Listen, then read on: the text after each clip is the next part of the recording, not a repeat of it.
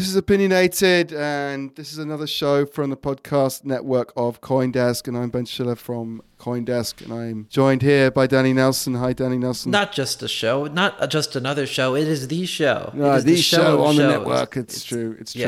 We are the best, highly rated, most excellent, and opinionated. It's very opinionated, excellent, and highly rated. You are right, Danny Nelson, as ever. It's tremendous. And you have a very special guest for us today. Do you want to tell us about that? They've never seen ratings like it. It's amazing. But yes, I do have a special guest for us. We have Anatoly Yakovenko, the co-founder of the Solana network and a self-styled crypto phone visionary, embarking upon the latest, greatest TBD attempt to bring mobile to crypto. And he had a pretty big announcement last month in New York, and that's that Solana is going to have its own mobile phone, going to be joined by basically a complete operating system that optimizes crypto applications for mobile. I look upon this idea and think, look, I'm an iPhone user. I'm not going to give up my iPhone, and I definitely don't want some weird Android whatever to replace my iPhone. So this is of no use to me. But I also get the idea that's at its core that crypto needs to optimize for mobile. And so this week, I want to hear from you, Anatoly,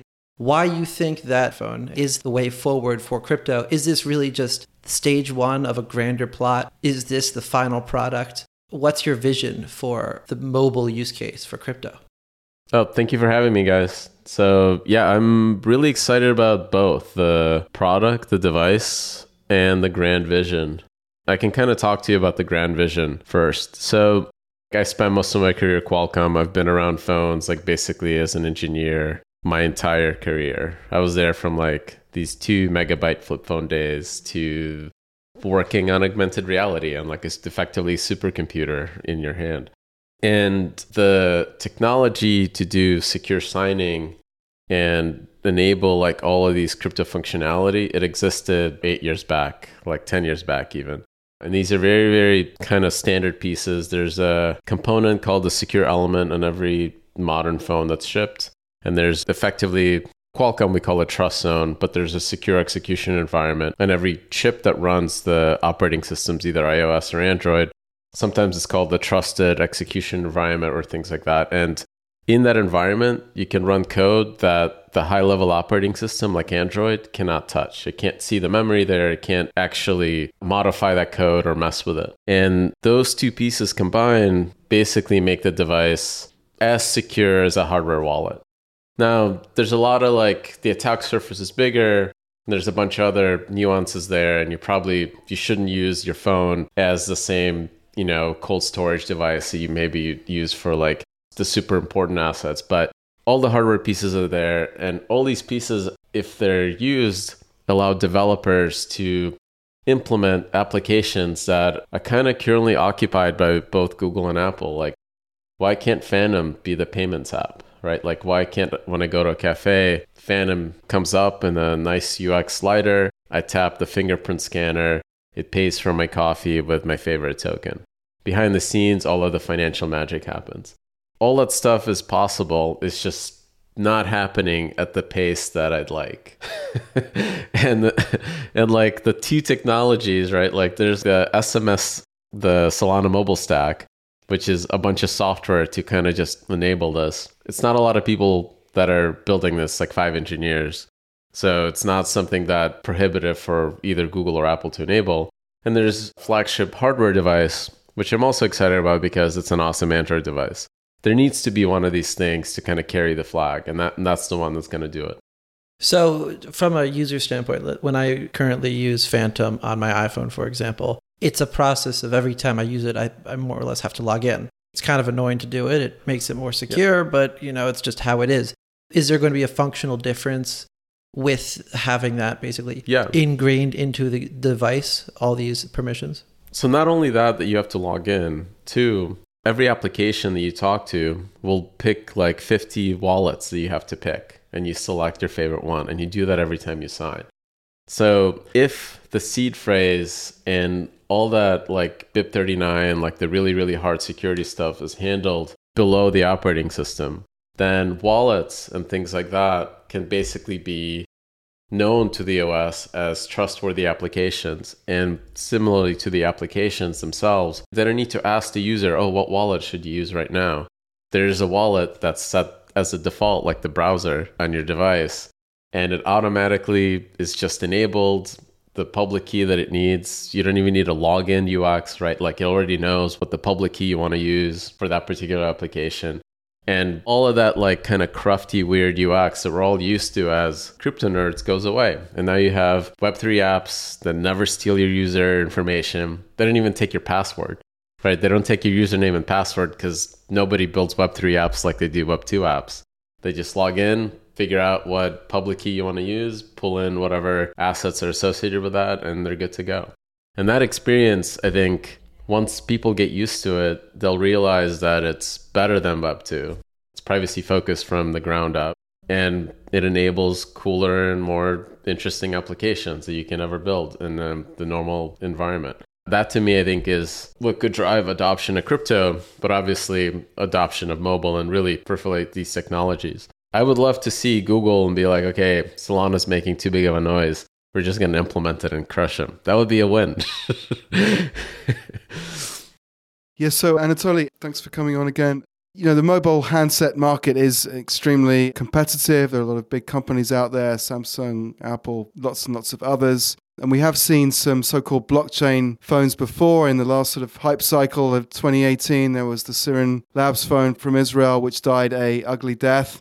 And I think this time around, there's another phone from Polygon, and HTC, I think, has a play in this space. You're obviously a very experienced engineer and you come from a good project, but how can you really break into this market? Isn't it just sort of a very hard market to break into? And aren't there a lot of kind of risks about getting involved in that market? So our thesis is really developer focused. Like if we can get 50,000 active Web3 mobile users, and in that environment, there's an app store that is Web3 friendly, right? It doesn't have 30% fees on user-generated NFTs. That's a better distribution channel for devs than the big app stores are today with all their restrictions. And if that's true, then devs will ship awesome apps. Those awesome apps attract more users, and this is the flywheel that kind of grows mobile and really starts to disrupt how these big app stores trying to monetize Web3 content. So that's really the thesis. Like I worked on Amazon Fire, the Windows Metro phone, the WebOS devices, if you remember those. Like all that stuff failed because those were all plays to build a mass market device from the start and try to compete with Apple and Google. And reality is that like crypto's just not ready for that yet. Total number of humans that sign transactions like on a monthly basis is maybe around 10 million. Like that's kind of our estimate. At a gut level, I think that's probably your estimate too. That's too small of a market for like Apple and Google to be like, okay, we need native cryptographic signing. We need all this stuff that they need to deliver to billions of users. But that's a big enough for us. So I think that's basically our thesis here. How do the economics of phone development and launch work? Like there's the device that is going to be used here. It's the OSAM or the company? Awesome. It's awesome. It's that was terrible. You should leave now. Regardless of you needing to leave now, it is a device that is now completely gung-ho about this one idea. I don't exactly know what the supply chain is for a phone. I do know that the price point for this device is going to be around $1,000, which is, more or less within the ballpark of where smartphones are these days. Is this going to be a profitable endeavor? Does it not matter if it's going to be profitable? It always matters. So like I think to build anything sustainable, it has to be profitable. So it is profitable at that price point. And for a lot of the reasons why that is because things have matured in both phone making, logistics, electronics to the point that we only need 5 engineers to build the software features we want. And Awesome is like a 40-person company. It's not a 500-person company. So we've come to a point in both logistics, supply chain, and like the BOM and like how to build these devices that it's doable to build this with a very small team. That hasn't been true, I think, up until maybe like 2 years ago. Like the market just matured tremendously. So to me, like also part why this opportunity exists right now. It's just easy to do this. Your strategy is to bring in the developers to develop applications in the Solana mobile stack. Talk about how you're hoping to do that. You have an incentive program, there's a development program.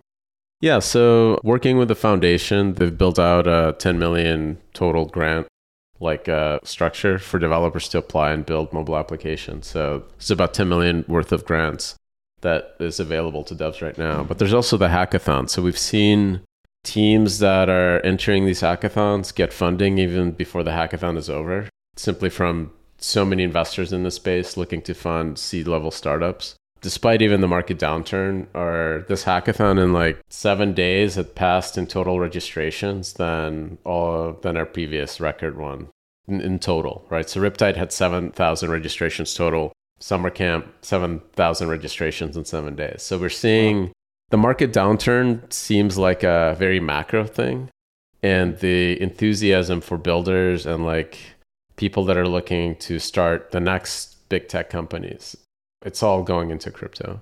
Really smart folks. That's the big quote right there. Yeah. Season of the builders. People are literally leaving Facebook, Google, those big cushy jobs with coconut water everywhere to start companies, right, in crypto. And I think it's just very different than 2018, 2019. In crypto, you don't need coconut water. You need sparkling grapefruit water. Yeah. There we go. Great shot of the sparkling grapefruit water right there. It's good stuff. I've had it before. You should get a sponsorship deal with them or something.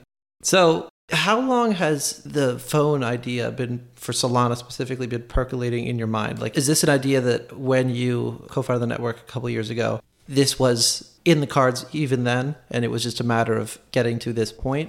Or was it more right place, right time, let's make it happen? The first time I actually started thinking about mobile was when Libra came to market. And I just thought that finally there's a big enough project that could convince Google, Android, and like probably maybe Apple even, and Qualcomm to all kind of put their shoulder behind it and move it forward. Mm-hmm. But obviously that's not how that panned out. And yeah, a little different there. Yeah. Yep. That idea of like, I think the mobile device, as soon as I started working with crypto and I played around with MetaMask, I was just like, why? Like, I know all the tech is already there. I was literally a Qualcomm. The Trust Zone team was like next door to mine. You could do all of this stuff really, really well with really slick UX, but we just don't have support. So it's always been there. And around Breakpoint is when I was talking to a lot of devs building on Solana, and one of their biggest bottlenecks was, how do we do mobile? Like, business model for NFTs just don't work with mobile app stores. You have user-generated content, digital content that's not owned by the app, right? Magic Eden doesn't own their content. An artist generated it. And there's a free market for that content because it's really, truly owned. It's not like when you buy a movie on Amazon, buy to own. You don't really own that movie. You don't own anything, right? It's just a rental with no expiration date. But NFTs you actually own, and those prices are set by free market. And there's no way Magic Eden could add 20% to a $10,000 NFT because the user's not going to cover that, and neither is Magic Eden. So just business model doesn't work with the way the app stores are designed. I don't know what it's going to take to change that. Probably like something like us has to succeed. Something like Saga has to succeed. And those folks, VPs, will start being threatened, and somebody will make like a career bet to actually push those changes through. So with this phone, users are going to be able to self-custody their crypto. I mean, is this kind of a bet on self-custody versus, storing your crypto on Coinbase or whatever? You can't really use crypto without self-custody. Like, I don't really care about like the trading custodians. That use case is just for people to hodl. Who cares? Like, they don't matter. They don't matter to you, or they don't matter to the They're lagging indicators. They come after somebody's proven product market fit and actually gets people to use stuff. Like, they're basically following. And none of these use cases or applications are built for them, right? They're built for self-custody first. So I just don't see how like that world survives in the long term. I think even like the Coinbase wallet is a self-custody wallet.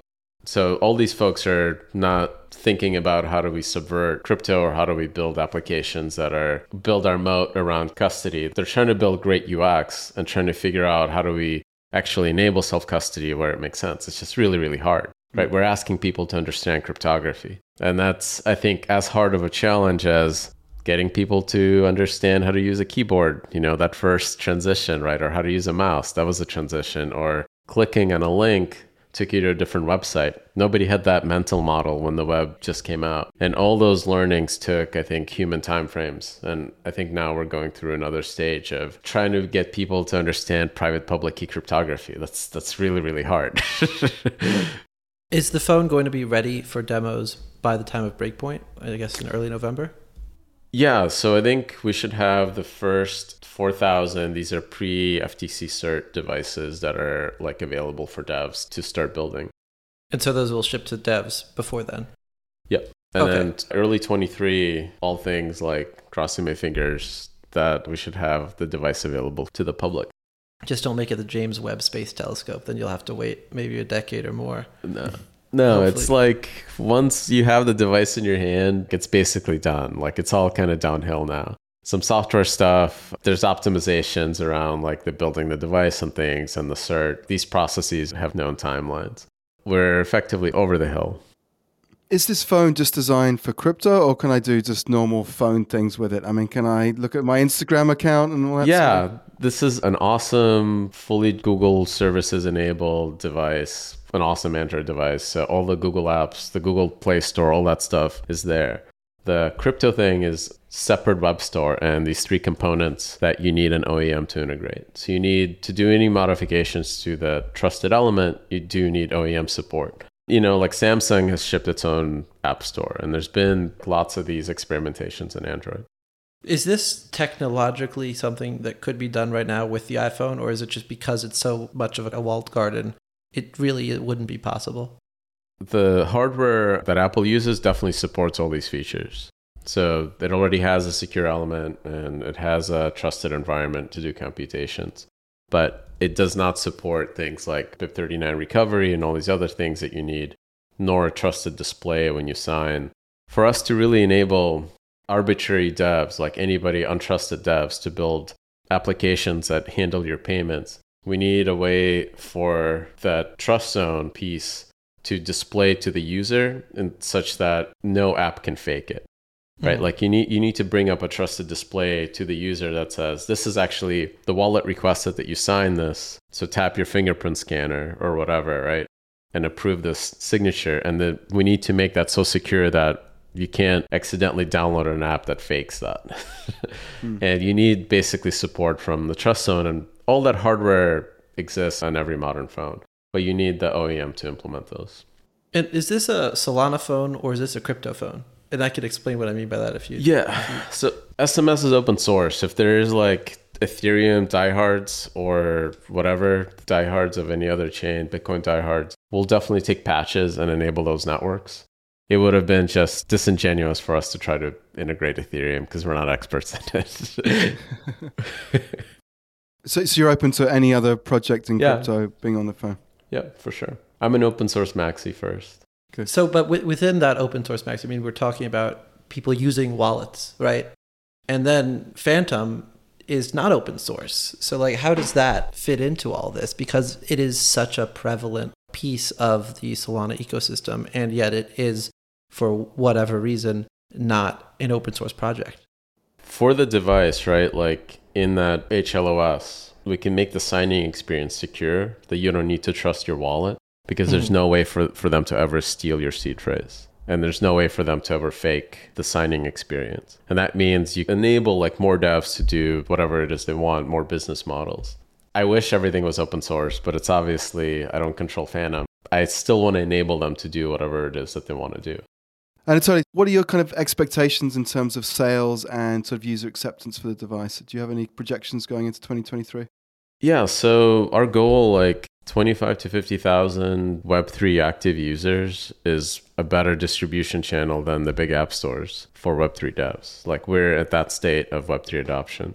And that's really our kind of target. I worked on all the phones that fail, like I mentioned, Amazon Fire, Windows Metro, all those things. They really try to get consumer device to as many people at once as you can. And that's not going to work for crypto because we're just so early in the crypto adoption cycle. There's just not that many people that understand how to deal with seed phrases. BIP39 is still like very confusing to most crypto users even. To us, like a smaller market that's really like of Web3 super fans that really love this device is a better place to iterate and build it out.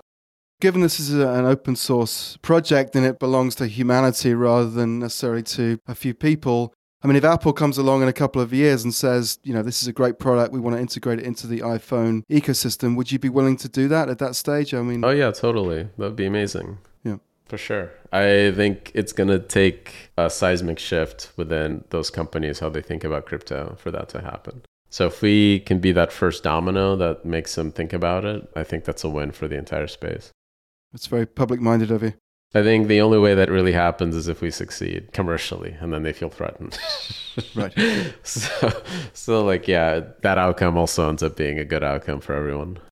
Cool. Well, it's looking to be an exciting time. I mean, I'm looking forward to trying out this phone on a day-to-day basis. I don't see a world where I'm dropping my iPhone for this. So this is the first time I have seen tweets of people say that they're switching for the first time, they're switching from iOS to Android. And I've seen a bunch of tweets of people saying, this is going to be my crypto phone, so I'm going to have it as a secondary device. And I think in the history of Android, this is the first time that's ever happened. You know what? You're right. On that, I'll have to give it to you there. Like this thing, I'm not going to lose it because the Android device, I can't take calls on my laptop. All right, game over. Not switching. But maybe if I can, buy some dumb NFT a little easier, that might actually be a strong use case to have a work phone. Because it is a little cumbersome, especially with MetaMask. I mean, Phantom's pretty easy to use, but MetaMask is pretty dreadful, quite honestly. So the notion of having an open source software that lets one do this more seamlessly is compelling. I guess it's just, we'll have to see what happens in practice. For sure. Cool. I think that's a good place to end it. Thank you again for joining us. Can it plug where people should go to pre-order this? Are we talking about New York in a couple days, or will we have to wait? Go to solanamobile.com and pre-order the device. You have to put down a deposit, right? Speaking of, just for Anatoly, I think you know where I'm going with this. With the Solana Spaces that's set to debut rather soon in New York City, is this going to be a space where, like an Apple Store type environment where people can come and interact with the OS? Yep. This is also this was an opportunity for us. We met somebody that was just like, why don't we do this? And it was, why not?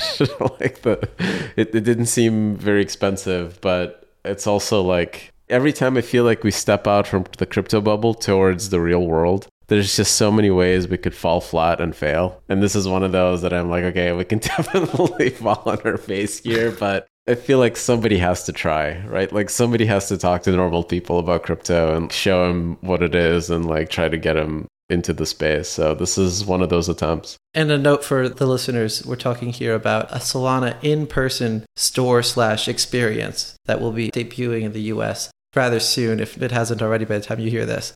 And that's going to be an opportunity for people to interact in person, IRL. Imagine that with crypto, which is a radically different experience from just logging onto a browser and seeing what's what. Where's that going to be? Yeah, New York. I think the New York, LA, and a couple other places.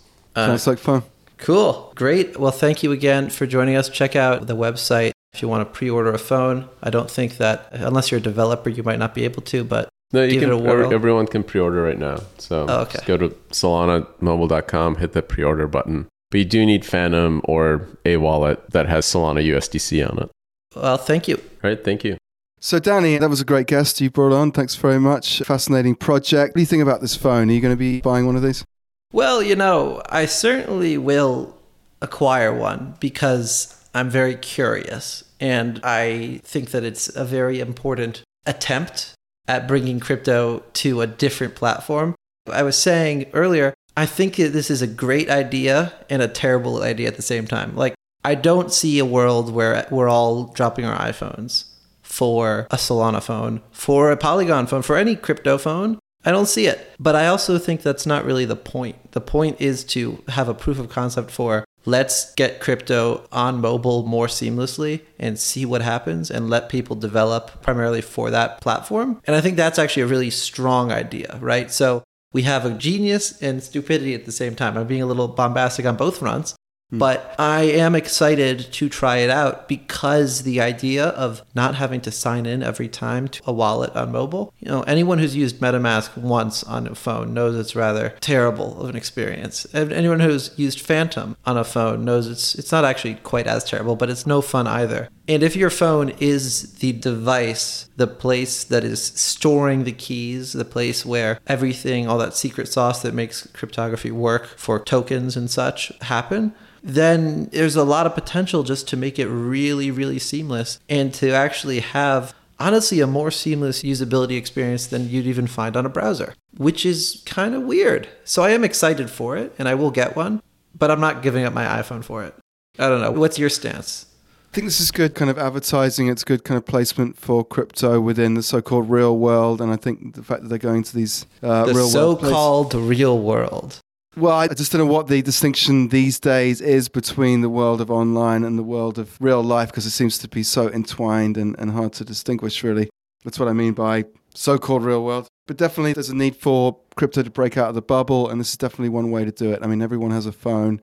Everyone wants to go to New York and hang out in a store and, use one of these things. So I think it's a good way of kind of crossing a Rubicon here, in the same way that Apple, a few years ago, a decade ago, put these stores in the middle of New York and everywhere else, and everyone said, well, this is an expensive kind of boondoggle, but they've proven to be very important for driving the kind of Apple brand. And I could see something similar happening with this Solana project, where, you want to get beyond those kind of true believers of Solana and break out into the kind of mainstream, and you really need to have a physical presence in order to do that. Kind of makes sense. And I kind of agree with you that it's both a clever use of the Solana resource mountain that they've accumulated over the last few months, and also maybe a huge waste of money, but we'll see. What good idea doesn't start as a huge waste of money, right? That's right. I think they can certainly afford to play around, and it's to be applauded when people are really trying to break out of that bubble and move into the so-called mainstream, because it's very easy to play with a few sort of true believers and never really actually reach that core audience. The one thing that I'm wondering about is like this idea of self-custody, right? I kind of agree with Anatoly that crypto without self-custody isn't crypto. Right. Really, that's it. That's the end of the statement. If you're going to be your own bank, you can't loan it to Celsius, because if you do and Celsius goes kaput, you're fucked. Pardon my French, but it's true. You can't really square the circle of crypto and the be your own bank and also be giving your crypto to anyone other than yourself. And so having a device that lets you have that abilities really integrated with the rest of your online mobile identity is very compelling. I guess I'm a rather forgetful person. The idea of losing my phone becomes even scarier if you have $10,000 in crypto on it, because if you lose that device, it's with your phone. You can't get it back. But I guess the solution is not to lose your phone. So you can't really solve for that other than to just not be an idiot. So that might be a personal problem. I do think there's something special about the phone in terms of people's thought landscape, and there's something much more personal about having crypto on your device that you're looking at, to your dating apps and your other apps and all the other apps. And if crypto is part of that in this self-custody system, then that's a pretty kind of tangible way of experiencing crypto in a way that going on Coinbase or having a separate cold wallet is maybe not. So I do feel this is kind of a way of reaching the mainstream and crossing that Rubicon again. Yeah, and I don't know if this phone, at least at the outset, is going to be some device that will reach out to the mainstream. Anatoly seems to think it will be. I don't think it is, but I also think that it's not really the point. I think that this is the first attempt by Solana, not by crypto in general, but this is the first attempt by Solana. It's the proof of concept. We want to see, does this work, and does it work for the people who know how to use it most? And if it works for those people, then maybe you can start to break through to other audiences. But most users of crypto, because most people haven't been around for a very long time in crypto, a lot of them don't even know what self-custody is. They don't move their assets off of Coinbase, off of FTX, or off wherever because they don't need to. They just buy and hold. That is what their use case is, so it's not like it's a problem. But for those people, there is no definite need for a mobile phone. And the challenge that Solana and really anyone trying to do this is going to run into is, how do you convince these audiences that self-custody is, one, relevant, and two, something worth having on your phone? A lot of Rubicons to cross, in my opinion. Yep, absolutely.